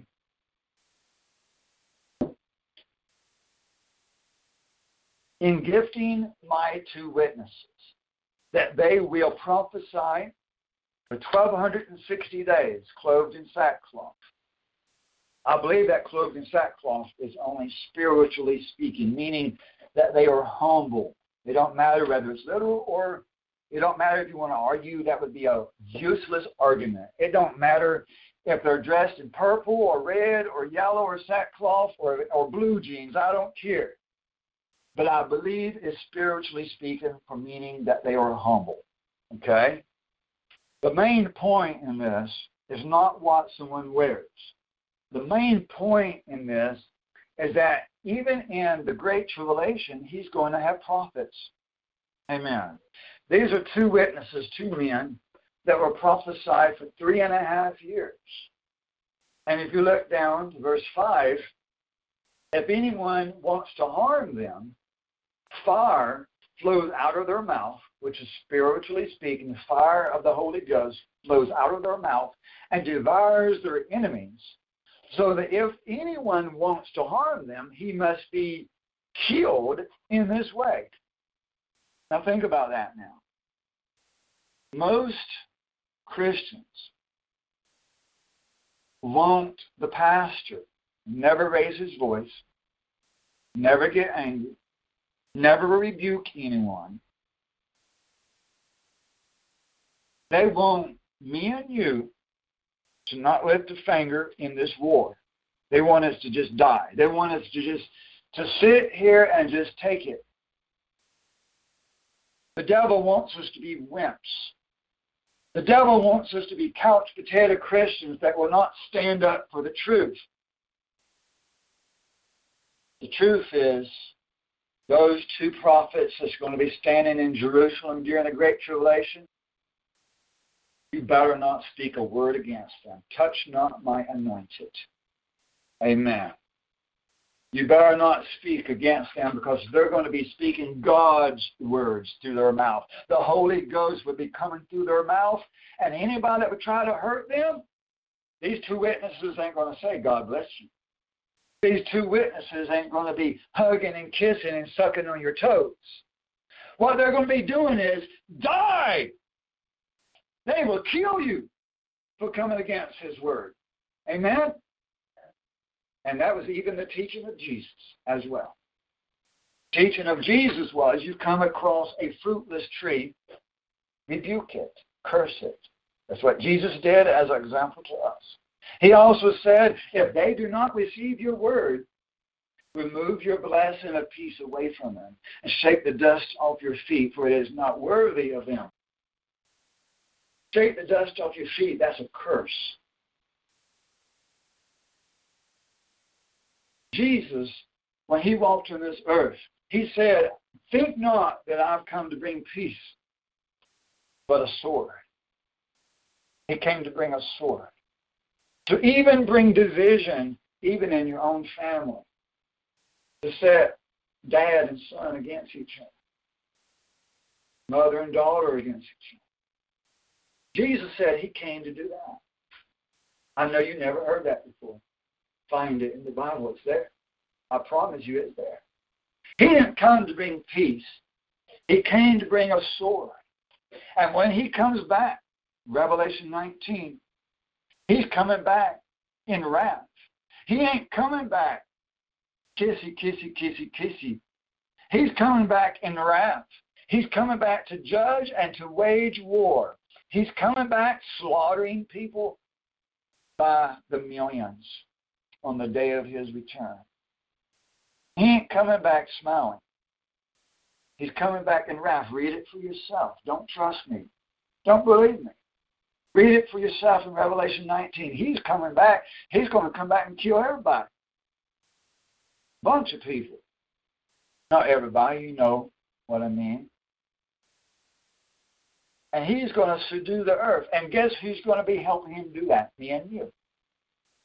We're the army of the Lord. The Bible calls us the army of the Lord. And if you ain't willing to fight, then you ain't worthy of his kingdom. Amen? And if we are the army of the Lord, doesn't it make sense that he would set forth officials, officers of the military? Does not the military, even in the spiritual realm, have officers? Are there not archangels and then lower angels? Amen? Would it be any different in the spiritual kingdom of God? No. That is the kingdom of God, the angels. Amen? And we're part of that kingdom. And if there are higher angels and lower angels, then there are also the same with the humans, because we're in the same kingdom as the angels. Amen? Not the same species, but same kingdom, same government. Amen? But here in Revelation 11, we see proof that in the Great Tribulation, there will still be prophets. 2,000 years after Paul and John died, still prophets upon the earth. It wouldn't be no different in the months just before. Amen. We may not have the two witnesses in the public eye yet, but it wouldn't be no different in just a few months before that. God would still have prophets upon the earth. Let's go to one more place. Let's go to the book of Peter, 1 Peter 5.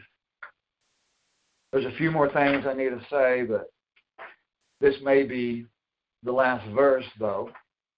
1 Peter 5.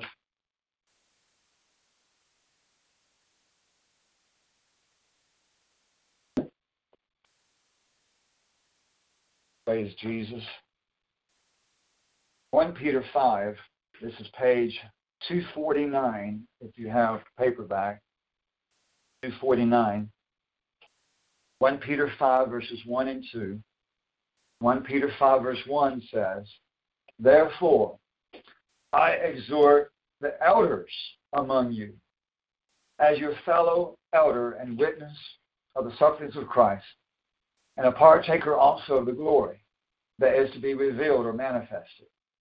Shepherd the flock of Theos among you, exercising oversight, not under compulsion, not because you have to, but voluntarily, willingly, watch over the flock, according to the will of Theos, and not for sordid gain, but with eagerness. Amen. So here, Peter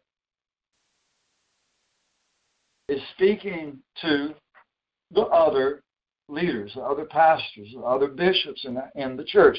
He's saying, watch over the sheep. Take care of the sheep. Feed my sheep. Amen. And the interesting thing about Peter is it's one of the last books of the Bible written, one of the last ones. And it was written after almost every letter that Paul wrote. There was only one letter of Paul still to be written. That was only the book of Timothy. But other than that, all of Paul's letters, which is most of the New Testament, was already written by the time Peter wrote this.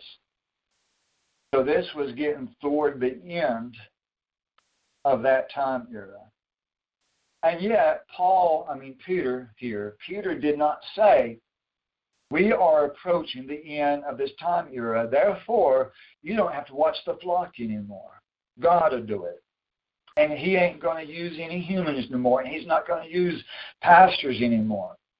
Peter, being called of God, even though Peter had a lot of sin, he did have a lot of sin. And even though he had a lot of flaw to himself, he was probably the most troublesome of all the apostles, I believe.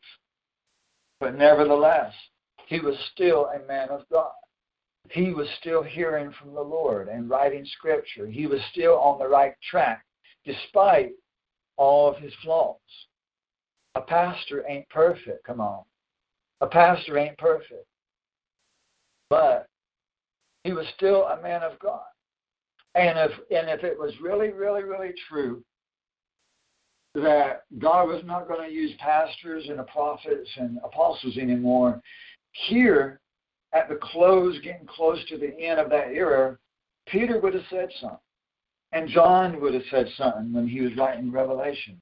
John, and then in Paul's last letter that he wrote, Timothy, he would have said something too.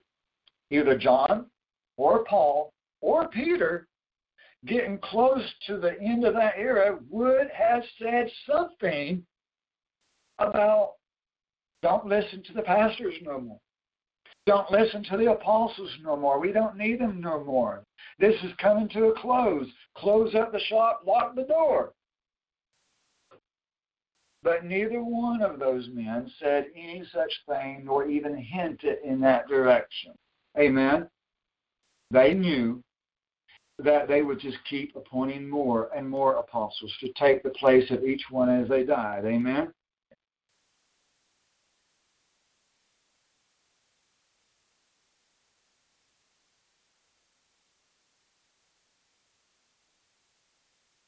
The false preachers have set up many snares to try to stop the people from embracing the truth. And that's what this is really about.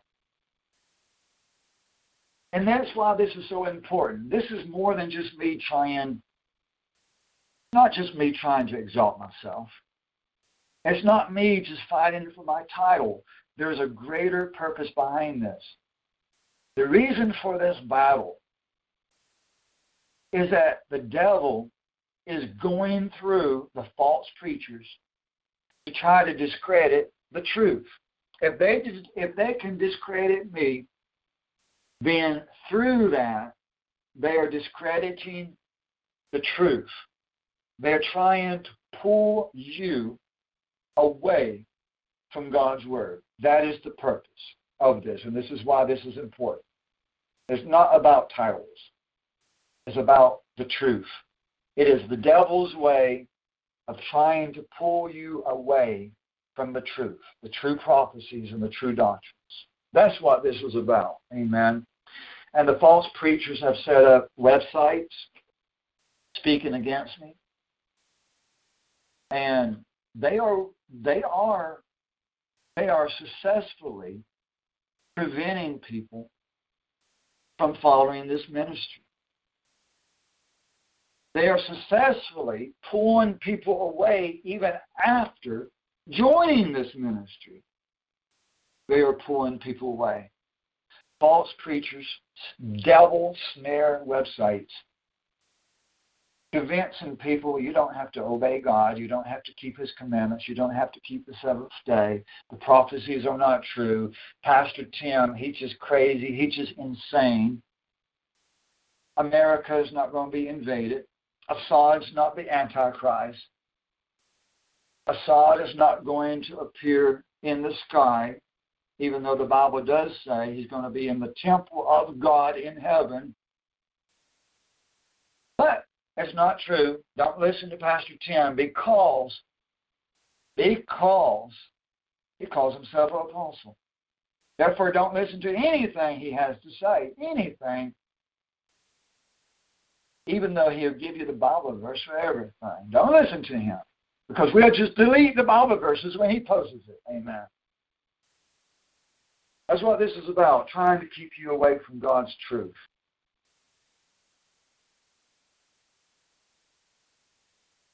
But I'm fighting back.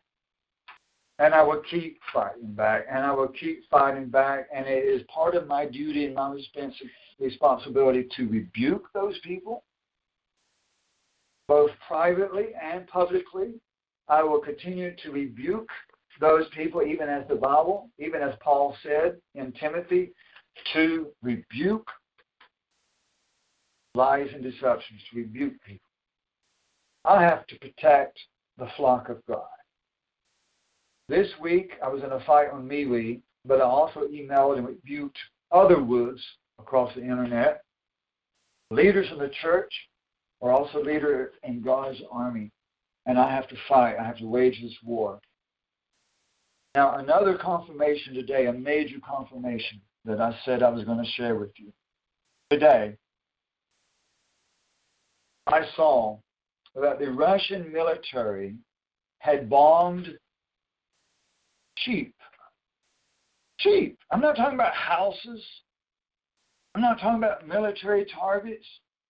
But the Russian military was bombing flocks of sheep in the countryside in Syria. Why were they doing that? Because they're trying to starve the people, take their food away, take their money away, their jobs, their resources, stuff that could be used for both food and clothing and other supplies, things that could be sowed, whatever. See, the enemy is smart. Don't discount the enemy. The enemy is smart. But there was more to it than just that. More than the physical reasons that I just mentioned. There is a spiritual reasoning here. That spiritual symbolism, that spiritual reason of why I saw that today was confirmation that the enemy is waging war against the sheep. Amen. Against the church. There's a symbolism for that. There's a reason I saw that today. And it is another confirmation that this ain't just me. This is God. This is what God wanted me to talk about today. Amen. Now, how does God use me as an apostle? Why do I claim to be an apostle? Well, Jesus gave me the calling to translate and restore His Scripture. Amen. His Bible. Isn't that the work of an apostle? And God called me to write, I believe, over 200 articles, flyers, and books. Isn't that the work of an apostle, to write Scripture? Jesus gave me the revelations of the identity of the Antichrist and the false prophet, and the revelation of the 5 holy days in the end time prophetic timeline. 5 holy days that match exactly how many days between each end time event. Not just one holy day. Not just 2 or 3 or 4, but 5 holy days at least that fit perfectly of how many days are between each and every one of those holy days, according to what the Bible says would be the number of days between each end-time event. That is a huge revelation. He didn't give that to Joel Osteen. He didn't give that to Billy Graham. So doesn't that show that God is using me as an apostle? He also gave me the dream about Hoover Dam, that it will be attacked. And when that prophecy is fulfilled, you'll remember. And the understanding about what 666 really is, that John didn't even see 3 numbers. He saw 3 symbols, the symbols of Nazism and Islam and communism, the crowds that follow the beast. Amen. Read it on the website. It'll point you to the scripture. It will prove it to you. The coming invasion of America, the invasion of Israel, the invasion of Europe and Asia. Exactly who will invade who and when. All of this. Isn't that the work of a prophet and apostle? Jesus also used me to teach and warn people against the demonic Assyrian lie names. Yahweh, Yahshua, and those names like that. How that those are not Hebrew names at all, but rather they are Babylonian witchcraft names from the Assyrian language, which came from moon worship. Those are not Hebrew names at all. Isn't that the work of apostle to set forth doctrine, to correct lies and deceptions within the church? Are not these the ways that Jesus would use an apostle and prophet today? Amen. None of this is to exalt myself, but it's about doctrine. It's about truth and lies and the war, the spiritual war that we are in. So if we're in such dramatic, extreme war, then we have to have leadership.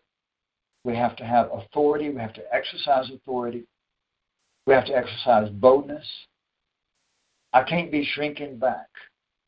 Paul said he didn't shrink back. I cannot be shrinking back just because people are going to accuse me of pride. I cannot shrink back just because of people's accusations. I have to march forward. And I'm asking you to march forward with me. I cannot do this alone.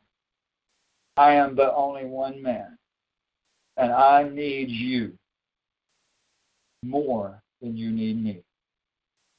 I need every member of the called out ones all across this world. Speak up for the truth and to share the word of God in your local communities. I need you and God needs you to do your part in this church. On the website at ISawTheLightMinistries.com, we have available for you flyers that you can print out and distribute in your local communities. I can't go to Chicago. I can't go to Africa. I can't go to Korea. I can't go to your towns and your communities because I'm just a poor dude. I ain't got that much money. I have to watch my finances. I can't go everywhere. But you can go for me. And you can go for Jesus. Not everybody can go down the well, but you can hold my feet as I go down for you. And I can hold your feet as you go. That is the slogan that they use in the missionary field. Not everybody can go to Africa. Not everybody can go down the well. But you can hold my feet as I go, or I can hold yours. We can help one another out. And you can do your part with your own family, your own friends, and your local communities.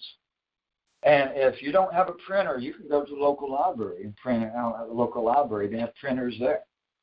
Or over at a friend's house or relative's house. There's no excuses. Everybody needs to do their part because every one of us is part of the same body. We're all part of this war.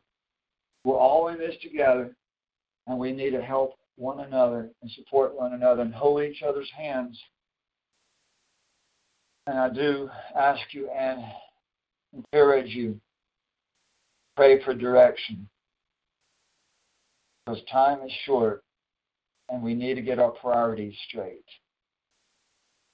I really do believe that it is extremely possible that this particular term coming up in March, only a couple of months away, would be, I believe it will be, the fifth seal. And that starts the Great Tribulation. That's when the son of perdition, that they call the Antichrist, the president of Syria, will manifest himself in a very powerful delusion, a strong delusion in the sky, manifesting himself to appear like God in the sky. As it says in 2 Thessalonians 2, that he will exalt himself above everything called God, that he will display himself as being God, that he will sit in the seat of God, that he will sit in the temple of God. The Bible says the temple of God is in heaven. The temple of God will not be on the Temple Mount. It will not be. But the seat of God and the temple of God is in heaven, the Bible says. Let it interpret itself. And you can call me insane, you can call me deceived, because they said the same thing about Jeremiah. They said the same thing about Jesus. They said the same thing about Noah. So I want people to say the same thing about me. Praise the Lord when they persecute me. Praise the Lord when they delete my post. Praise the Lord when they persecute me and stone me. Praise the Lord if they stab me. Praise the Lord again. Church don't need me. The church needs the Word of God. And my goal is to make you so self-sufficient with Jesus Christ that you won't need me a year from now. One of these days I will not be here. One of these days you will not be able to reach me through the email or telephone. One of these days you'll go to isoliteministries.com. It won't be there. I promise you. It won't be there forever. They will take it down. But my goal is to make you strong enough in the Word of God that you won't need me anymore. When you're no longer able to contact me, you'll be able to read the Bible and understand it for yourself. That the Spirit of God will be so powerful in you, that you'll be so mature in Jesus Christ, that you won't have to call up Pastor Tim and say, what does this mean? Amen? This ain't about me. And you need to start doing your part right here, right now, reading the Bible every day, studying it, and prove everything. Don't take my word.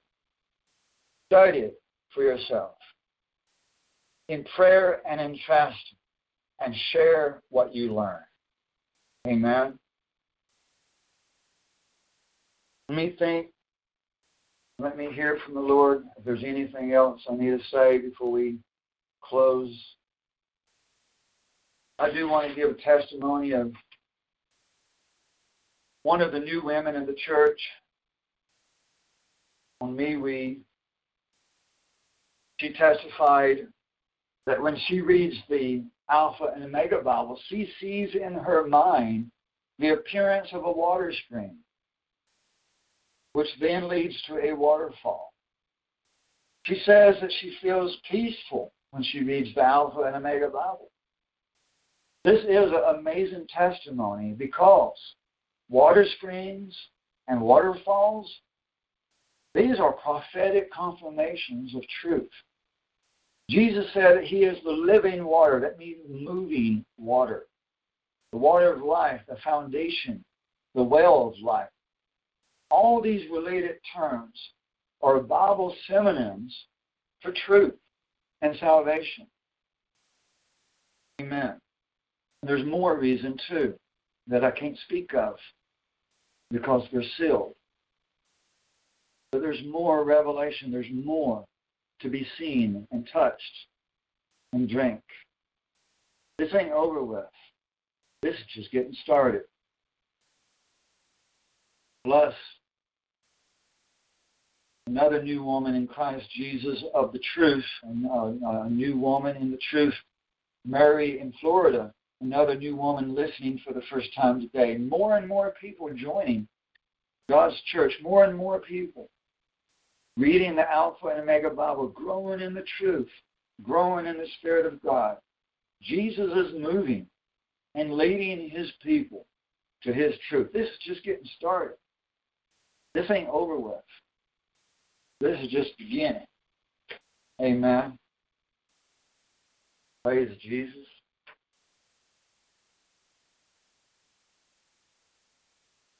Robert, Brother Robert, you got anything to say or to share?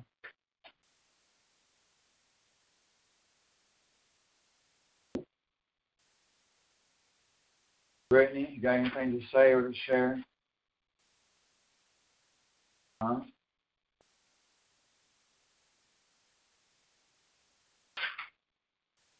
I do welcome people to come and visit us. And Passover is coming up in April, and the Days of Unleavened Bread, and that is a pilgrimage. I know you never heard of that before, but it is a pilgrimage that the Bible does talk about, traveling to where he has set his name for Passover and the Days of Unleavened Bread, so that you can take communion with his body, his church, with your brothers and sisters, where we can hug each other. Because we are not computer profiles. We're not computer chips. We need one another. And we're going to have to pull together for the Great Tribulation. Ain't none of us, not me, not you, not any of us, can survive on our own. We're going to have to pull together for the Great Tribulation. And it will be at that pilgrimage that God's people will be on the move. If not this year, next year, surely, sometime soon. Cannot you see that Iran recently shot huge, powerful missiles at the United States military for the first time in all human history? That's huge. That is ground shaking. That is historic. And it's not over. It's just getting started. Amen. World War III is at the door. The Great Tribulation is at the door. And we need to get our priorities straight. And we need to push forward, press forward.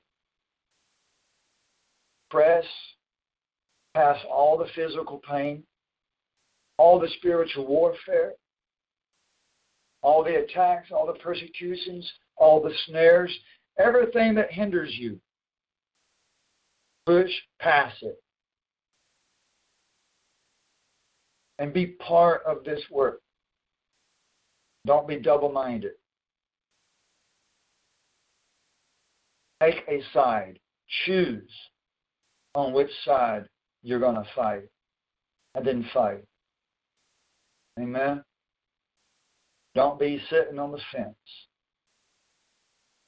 I invite everybody to listen again next week, every Saturday, the 7th day, at 2 o'clock p.m. Eastern Time. Now, we also have new moon services. But this next new moon will be on a Saturday. Coming up next 7th day will be a new moon. So we won't have to have services during the week, that particular week, because the new moon will fall on the first day of the month, will fall on the 7th day. So the next service next week will fulfill two purposes, being the 7th day of the week as well as the first day of the month. The Bible does command us to meet together to attend services on the first day of the month. That's God's month, not the Roman Catholic month. So, but that falls on next Saturday anyway. So it will be a double holy day next Saturday. Amen. We might need to fix a turkey or something. I don't know. It'll be a double holy day. Praise the Lord. Well, thank you, brothers and sisters, for listening. Thank you for your patience. I'll let you go eat. Let you go rest. Enough of my big mouth. Amen. God bless you in Jesus' name. And the congregation said, Amen. Amen.